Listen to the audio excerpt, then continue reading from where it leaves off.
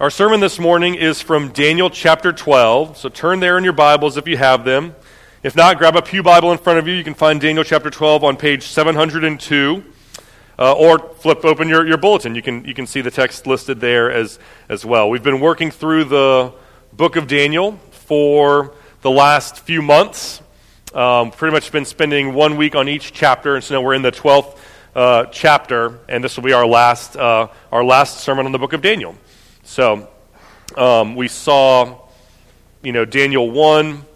Daniel and his friends were taken from their home in Jerusalem, brought into exile in Babylon. Daniel chapter 2, the king has a dream, and Daniel interprets it as being about these future earthly kingdoms that are going to come one after the other, and then ultimately give way to God's eternal kingdom.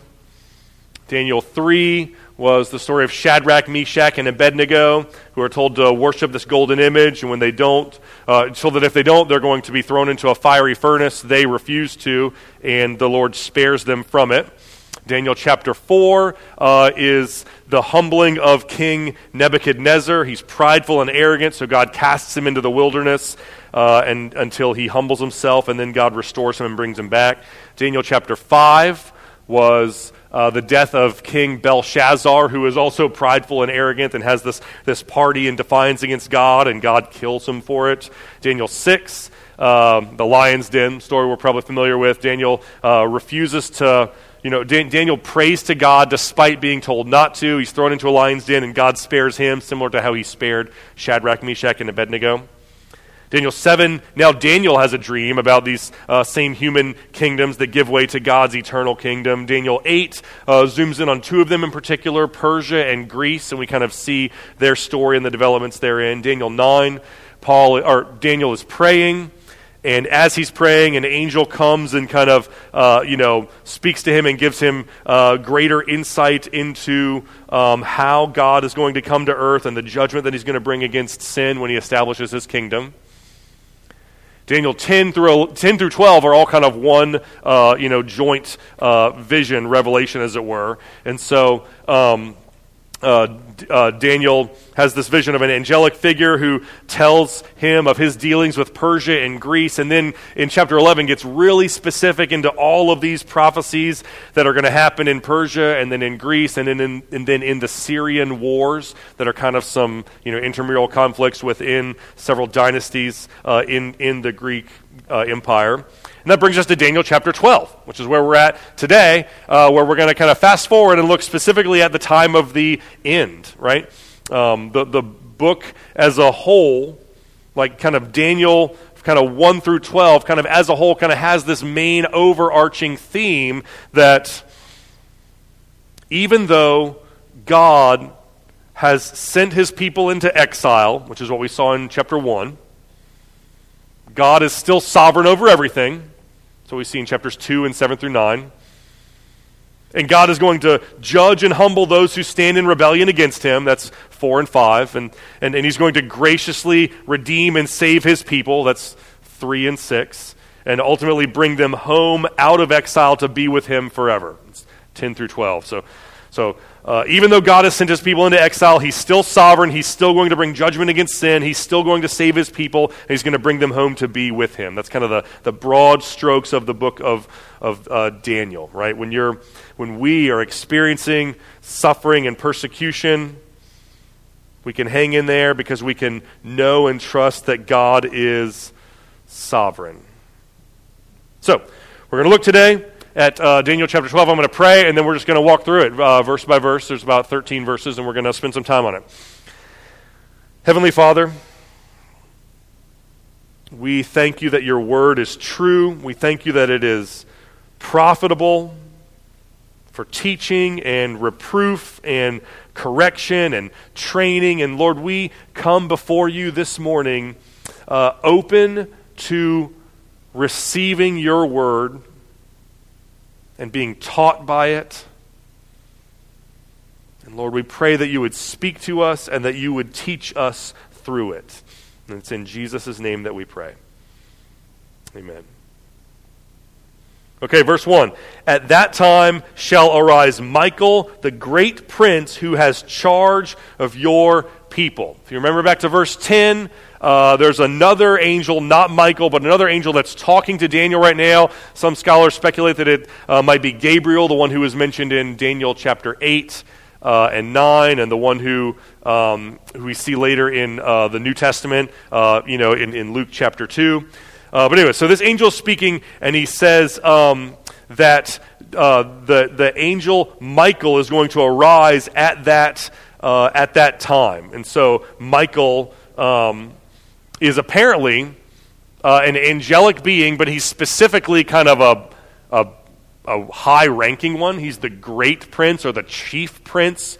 And so presumably Michael is, of all of the angels that exist, he's maybe one of the most powerful or the most glorious. And apparently Michael also has a specific task, a specific charge of watching over, looking after the people of God, the nation of Israel. And so that seems to be who Michael is and kind of what he's there to do.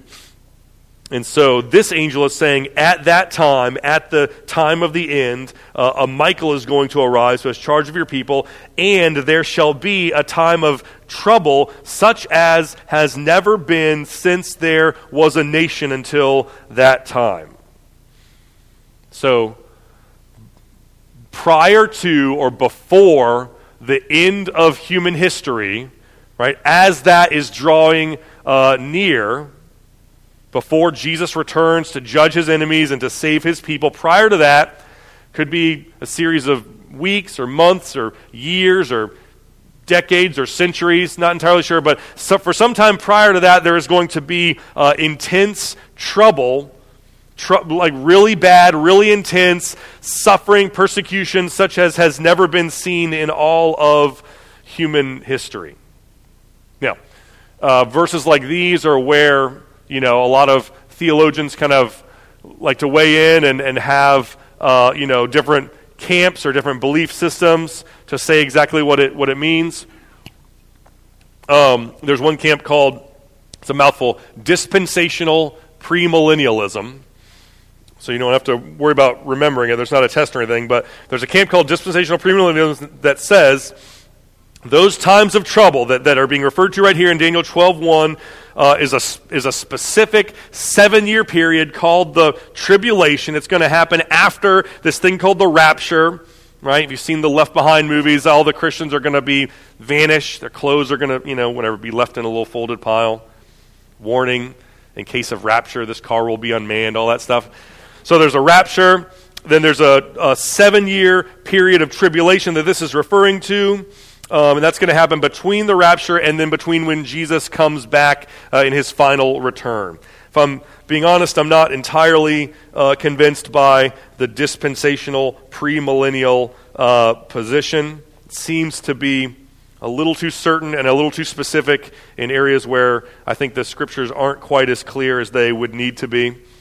There's another camp called postmillennialism, which basically says that that we're living right now in the kingdom, as it were.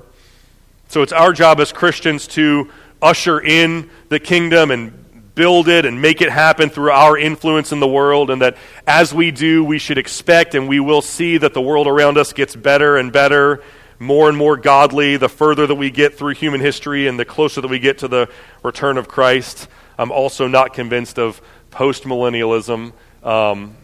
Just because, I don't know about you, but I don't see the world getting better and better necessarily because of the influence of Christianity in the world. In a lot of ways, I see it getting worse and worse and moving further from God. But also, postmillennialism has a difficulty interpreting verse 1 because Daniel 12:1 seems to imply that the worst it's ever going to be is going to be right before Jesus comes back, right before the end of human history, as opposed to things getting progressively better and better until we just kind of, gradually slip into Jesus' return. It seems like it's going to get worse and worse, and then Jesus is going to come and intervene and kind of restore and make everything right. So I'm not entirely convinced by dispensational premillennialism or by post millennialism. There's other, views as well, like historic premillennialism or amillennialism, that I probably think might be a little more likely. But all of them have a lot of speculation kind of built into them. All of them have questions that they find difficult to answer. But what we can tell, what I think we can be very confident on from Daniel 12:1, apart from all of the different camps and how they interpret it, is that there is going to be suffering and persecution, intense, difficult suffering and persecution for the people of God for some period of time prior to the end of human history, prior to Jesus' return. So I think that we very well could be in that time of suffering right now.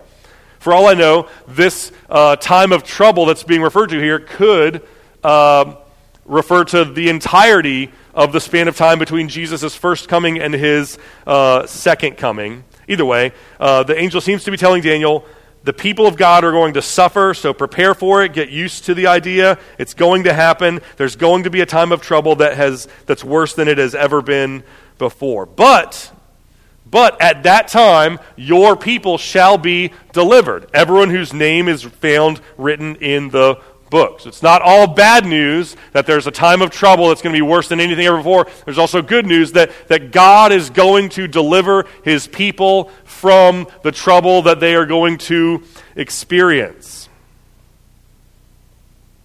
Even though the suffering is great, even though the trouble is worse than it's ever been before, God is going to deliver his people. We live in a world, we live in a society, we live in a cultural moment that does not like to suffer. We don't want to suffer. We want to run from suffering. We feel entitled to a life that is void of suffering. If and when we do suffer, we instinctively conclude that something must have gone wrong, or someone must have made a mistake, or God himself must have made a mistake. The world that we live in trains us to resent suffering and resist suffering and feel as if suffering is strange or abnormal. But the Bible does not speak about suffering in this way. The Bible doesn't see suffering as something we should try to avoid or get out of, or something that is atypical, or an aberration that we should not have expected. The Bible sees suffering as something that is to be expected, intrinsic to the human experience, and something that we should not try to get out of, but rather try to get through with the presence of the Holy Spirit, right, with Jesus kind of leading us and guiding us through it. Because we know that suffering was ordained by a God who loves us and wants good for us, and who is able to work all things for our good. 1 Peter 4 says, "Beloved, do not be surprised at the fiery trial," suffering. "Do not be surprised at the fiery trial when it comes upon you, as though something strange were happening to you. But rather rejoice insofar as you share in Christ's sufferings, that you may also rejoice and be glad when his glory is revealed." If you're insulted for the name of Christ, you're blessed, because the Spirit of the glory and of God rests upon you. "But let none of you suffer as a murderer, or a thief, or a meddler. Yet if any of you suffers as a Christian, let him not be ashamed, but let him glorify God in that name. Therefore, let those who suffer according to God's will entrust their souls to a faithful Creator while doing good." So when we suffer, it's not as though something strange is happening to us. It's not an aberration. It's not a mistake. It's God's sovereign will and plan. But God is also not going to leave us there alone in our suffering. He's not going to abandon us in our suffering. He's going to be with us, and he's going to deliver us from it. So people should be delivered. Everyone whose name is found written in the book of life. "And many of those who sleep in the dust of the earth shall awake, some to everlasting life, and some to everlasting shame and some to shame and everlasting contempt." So verse 2 here speaks about a spiritual reality, a theological doctrine that is profoundly important, that this life is not all that there is, that at the end of human history is moving somewhere, driving somewhere toward a telos, toward an appointed end, right? It's going somewhere, and that at the end of human history, God himself is going to return. Everyone who's ever lived is going to be resurrected from the dead. Their bodies are going to get up out of the grave. They're going to stand before God and give an account for how they lived their life in this world. That everyone who has trusted in God is going to be saved to everlasting life. Everyone who's persisted in their rebellion of God is going to be, consigned to an eternity apart from him. So there's profoundly important theological doctrine packed into verse 2 here. And there's a ton of religions and worldviews and belief systems that teach all sorts of things explicitly contrary to what the Bible teaches about our souls and eternity. There's secular materialism that says there's no such thing as a soul, no spirit. There's a body. There's just the physical. That's it. The sum total of your personhood is a clump of cells, a mass of biomatter, and when you die, you just go back to the same state of non-existence that you were before you were born. According to verse 2, that's not true. That's false teaching.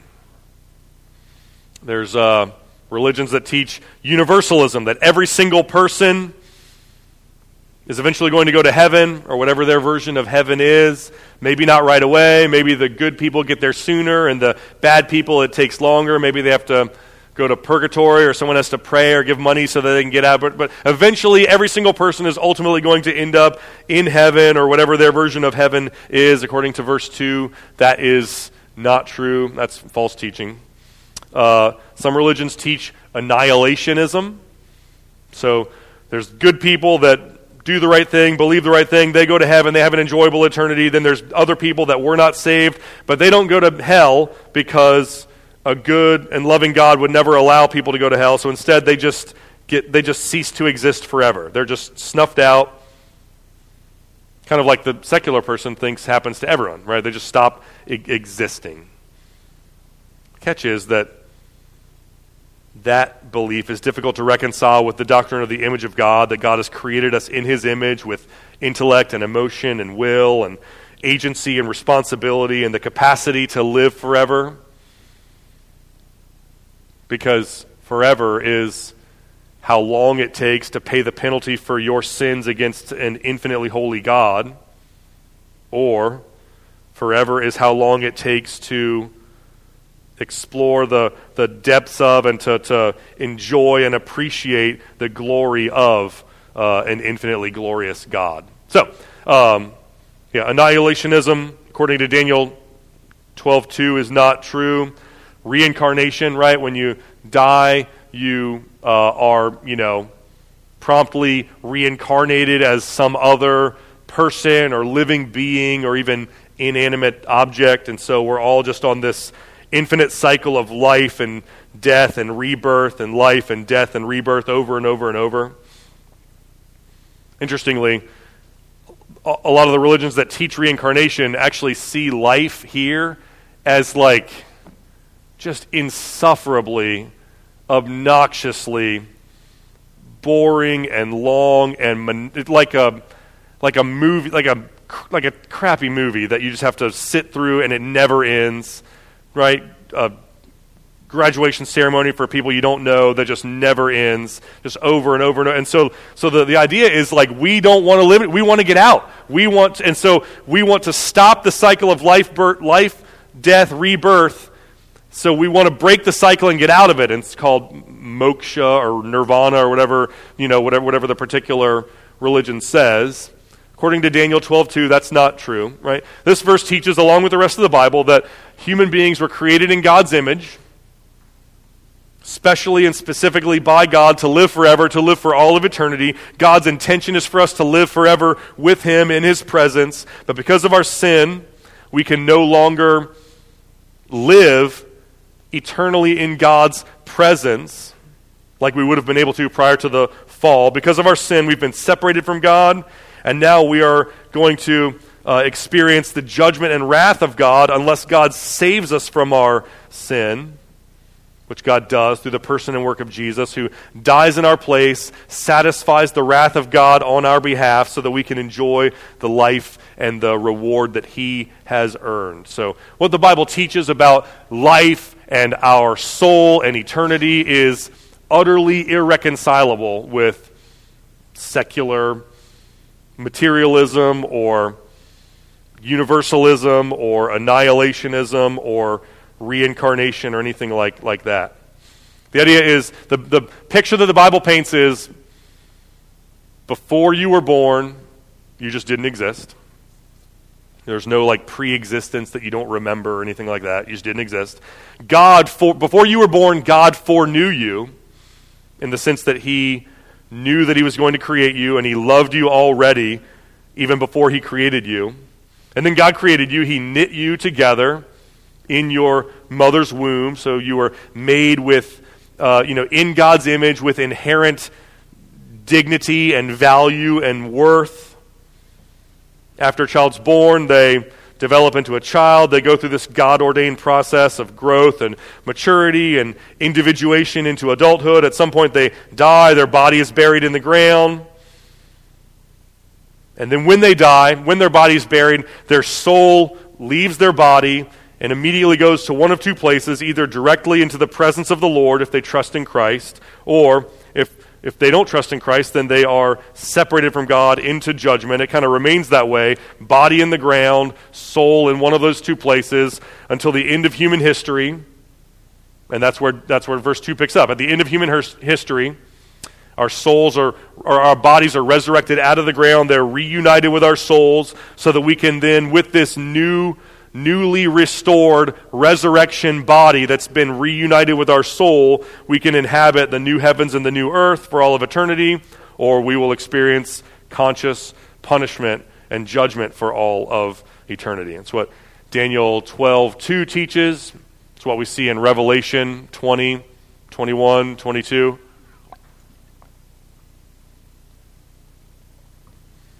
So that's the theological doctrine that we're seeing in here in verse 2, but practically, the application of that doctrine is of profound importance, and I don't want us to rush by it, right? I don't want us to just read that at the end of human history, those who sleep in the dust of the earth will wake up, some to everlasting life, some to everlasting contempt, and then just, okay, let's move on. There is profound application for how we live our lives today, right now, because of Daniel 12:2. Right? If verse 2 is true, then it means that your life here in this world, 70, 80 years that you have to live here in this world, is a fraction of a percentage of the first millionth, billionth, trillionth of time, of the total amount of time that you have as a conscious being over the course of eternity. Your life here in this world, your total time of consciousness in eternity is this vast line that just goes on forever and ever and ever, and your life here in this world is a microscopic, infinitesimal dot on the front end of that never-ending line. And verse 2 also implies that what you say, what you do, how you live your life right here, right now, in this life, in this world, affects and informs your experience of life in eternity. Right? How you live during these 80 years is going to affect what you experience for trillions and trillions of years that follow. Which puts things like suffering,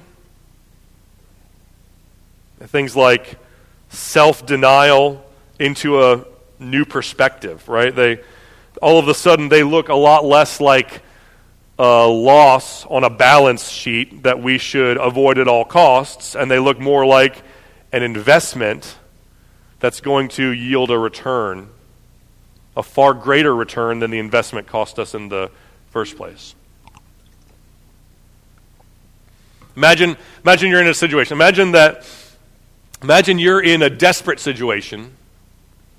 Lost your job, lost your safety net, your extended family. You have no way to provide for yourself or for your dependents. You're staring down a lifetime of poverty and destitution and starvation and suffering. That's your situation. And then Warren Buffett walks up to you, who's got billions of dollars, and says, I heard about your situation. I'm a man of means. I'd like to do something to help, so I'm going to do one of two things. It's your option which one you would like for me to do. On the one hand, I'll give you all of my money. I'll just, sign it over to you, billions and billions of dollars. It's all yours, everything that you could ever need, everything that you could ever want for the rest of your life, if you let me kick you in the shin as hard as I can. Because I've always wanted to do that. And what am I going to do with it? What am I going to do with all my money? So option one, I kick you in the shin as hard as I can, you get all my money. Option two is I just give you a lollipop and we call it a day. Like, I'm feeling generous, so I'm going to give you this lollipop, and then so you can either have a lollipop right now and enjoy it for a moment, and then you'll be broke and starving and suffering terribly for the rest of your life, or you can get kicked in the shin right now and it will hurt for a moment, and then you'll have everything that you could ever need or want for the rest of your life. So that scenario, which seems silly and absurd, but that scenario doesn't even scratch the surface of the actual real life scenario that we are all in, which is that we have a few short decades of that we can kind of structure however we want, right? We can live for this life. This life is all I care about. My only purpose is to live my best life right here, right now. Self-importance, self-indulgence, which is a lot like eating a lollipop. It'll be gone in a few short years, and then we will experience judgment and wrath from a sovereign God for all of eternity. Or we can choose instead to live for eternity instead of for this life, turning from our sin, trusting in Jesus, living a life of self-denial and costly discipleship and persevering through suffering, but then it passes. And then we have eternity in heaven with God. Paul says in 2 Corinthians 4 that the light and momentary troubles that we experience in this life, the light and momentary troubles, are achieving for us an eternal glory that far outweigh them. And because of that, we should fix our eyes not on what is seen, not on the troubles here of this world, but on what is unseen, right? The things that we see are temporary, but what is unseen is eternal. So the application is, you are going to live forever. The question is where and how and in what capacity. And so my exhortation to you, my plea that I'm coming to you with, is to live your life here, right now, in this world, not as an end in itself, not for this world only, but live your life here as an investment in eternity by turning from your sin and trusting in Jesus and following Him even when it is difficult, even when it is costly.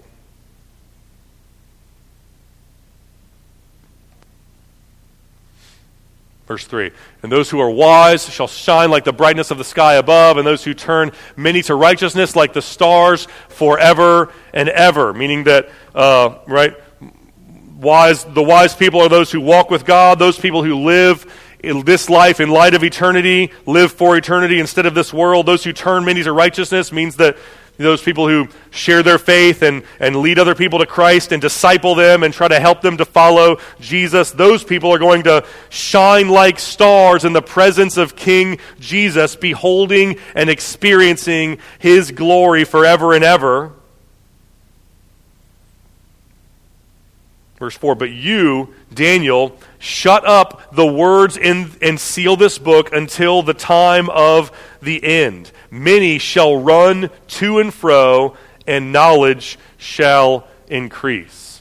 Meaning that up until this point in the book, Daniel, we've seen a lot of prophecies, many of which dealt with specific times and areas in human history, many of which have already come and gone before 2023, right? They weren't about the time of the end per se, right? Babylon, Persia, Greece, Rome, Alexander the Great, the Syrian wars, Antiochus Epiphanes, the Maccabean revolt, right? There's a lot of prophecy here that wasn't about the end times per se, but this is about the time of the end.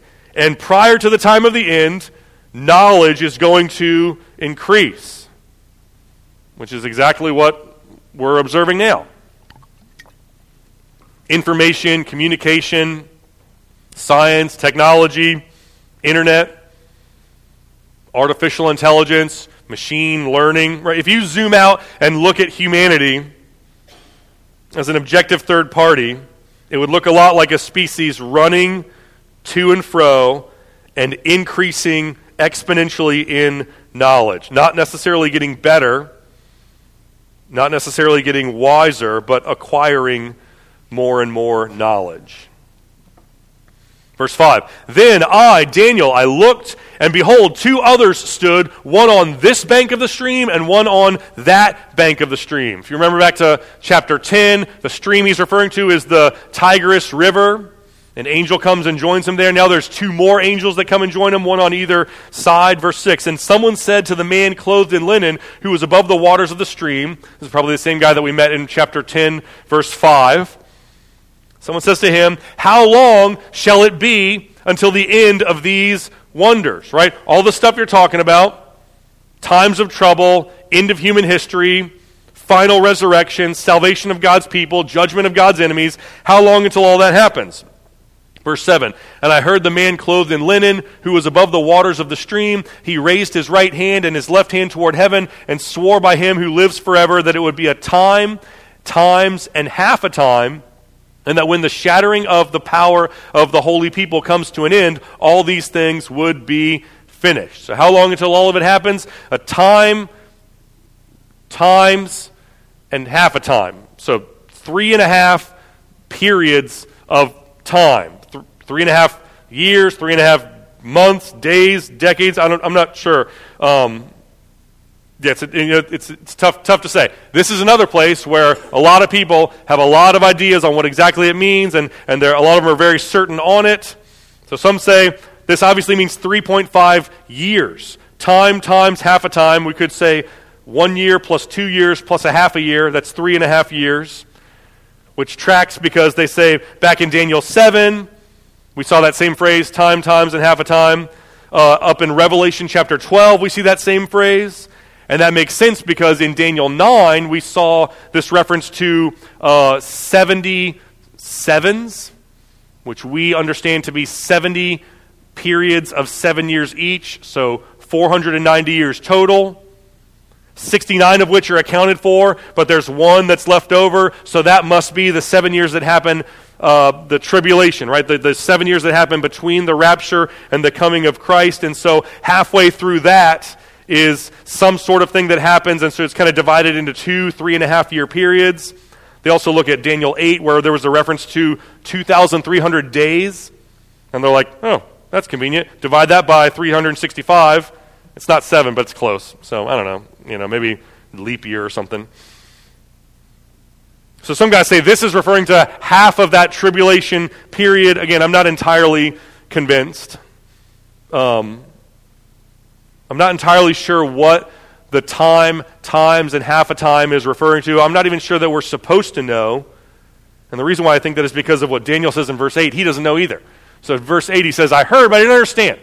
So I don't know what that means. What is a time times how? Like, what shall the outcome be of these things? So thanks for the tip, but I still don't understand what you're talking about. Verse 9, he says, "Go your way, Daniel, for the words are shut up and sealed until the time of the end." Same thing he said back in verse 4, right? So this prophecy is referring specifically to the end of human history, to the events surrounding the final return of Christ to bring salvation to his people and judgment for his enemies, to restore all things and to establish his kingdom. Many shall purify, verse 10, "Many shall purify themselves and make themselves white and be refined, but the wicked shall act wickedly." Meaning, between now, when Daniel's receiving this prophecy, and the end of all things, the end of human history, there's going to be godly people who are trusting in Jesus and who are experiencing sanctification, and they're becoming pure and white and refined, and there's going to be wicked people, ungodly people who don't trust in Christ, and they are going to act wickedly. So don't be surprised by the inevitability that there's godly people who love the gospel, and there are wicked people who do not love the gospel, right? That's what we've seen all the way from Genesis 3, all the way through until here in Daniel, all the way forward to the book of Romans, the book of Revelation, kind of etc., right? And it also tracks with what we observe in the world around us, that there are people who love Jesus and who have persevered through persecution, and there are people who are opposed to God and opposed to the gospel, and they have continued in that opposition despite evidence to the contrary, no matter how much the church loves them and serves them. And none of the wicked shall understand, but those who are wise shall understand. Meaning that if you're a Christian, this idea that there is Christians who love God and pursue godliness and non-Christians who rebel against God and who act wickedly, that shouldn't be a surprise. When you're a Christian, you shouldn't expect non-Christians to believe and act like you do as a Christian. You should expect and not be surprised when they act like non-Christians. Non-Christians are expected to not understand. They're probably not going to realize the extent of their sin and their rebellion, but Christians should go into it with open eyes. Verse 11, "And then, from the time that the regular burnt offering is taken away and the abomination that makes desolate is set up, there shall be 1,290 days." And so, again, that burnt offering stopping and the abomination that makes desolate, it could be a reference to Antiochus Epiphanes in the intertestamental period, kind of desecrating the temple and putting a statue of Zeus in the temple and sacrificing a pig in the temple. Or it could be a reference to some future thing that's going to happen, with some figure that people, refer to as the Antichrist, or both, not entirely sure. But from the time that happens, there shall be 1,290 days. Again, I know no problem. Know exactly what that means. 1,290 days. That's basically 3.5 years, give or take. So that is equivalent with the same thing from before, the time times half a time. Well, hold on, because then it says, "And blessed is he who waits and arrives at the end of the 1,335 days." So which is it, 1,290 days, or is it 1,335 days? On top of that, the book of Revelation has reference to a period of time that's 1,260 days. So what's that about? Right, is it 3.5 years, like we see in Daniel 7, Daniel 12, Revelation 12? Or is it 1,260 days, like we see in Revelation 12:6? Or is it 1,290 days, like we see in verse 11? Or is it 1,335 days, like we see in verse 12? And what do each of those things refer to? Do they refer to the same period of time or different periods of time? When do they start? When do they stop? Do they overlap at all? I don't know. That's my point. This is all weird and strange and ambiguous, and it's really difficult to know for sure what exactly it means, which is, I think, why Daniel said, "I heard you, but I don't understand what you were saying," because this is difficult to interpret. Which is why I tend to think that people who are 100% certain that they know exactly what texts like this mean and exactly how to interpret it, I think they might be overplaying their hand a little bit, because I don't think that we can know exactly what these numbers mean or stand for. I'm not even sure that we're supposed to know what they mean or what they stand for. But here's what we can know with confidence, verse 13. But you, Daniel, you are to go your way until the end, and then you shall rest, and you shall stand in your allotted place at the end of days. Go your way means to be faithful, turn away from sin, trust in God, walk with God, persevere until you die or until Jesus comes back at the end of human history, and then you will stand in your allotted place.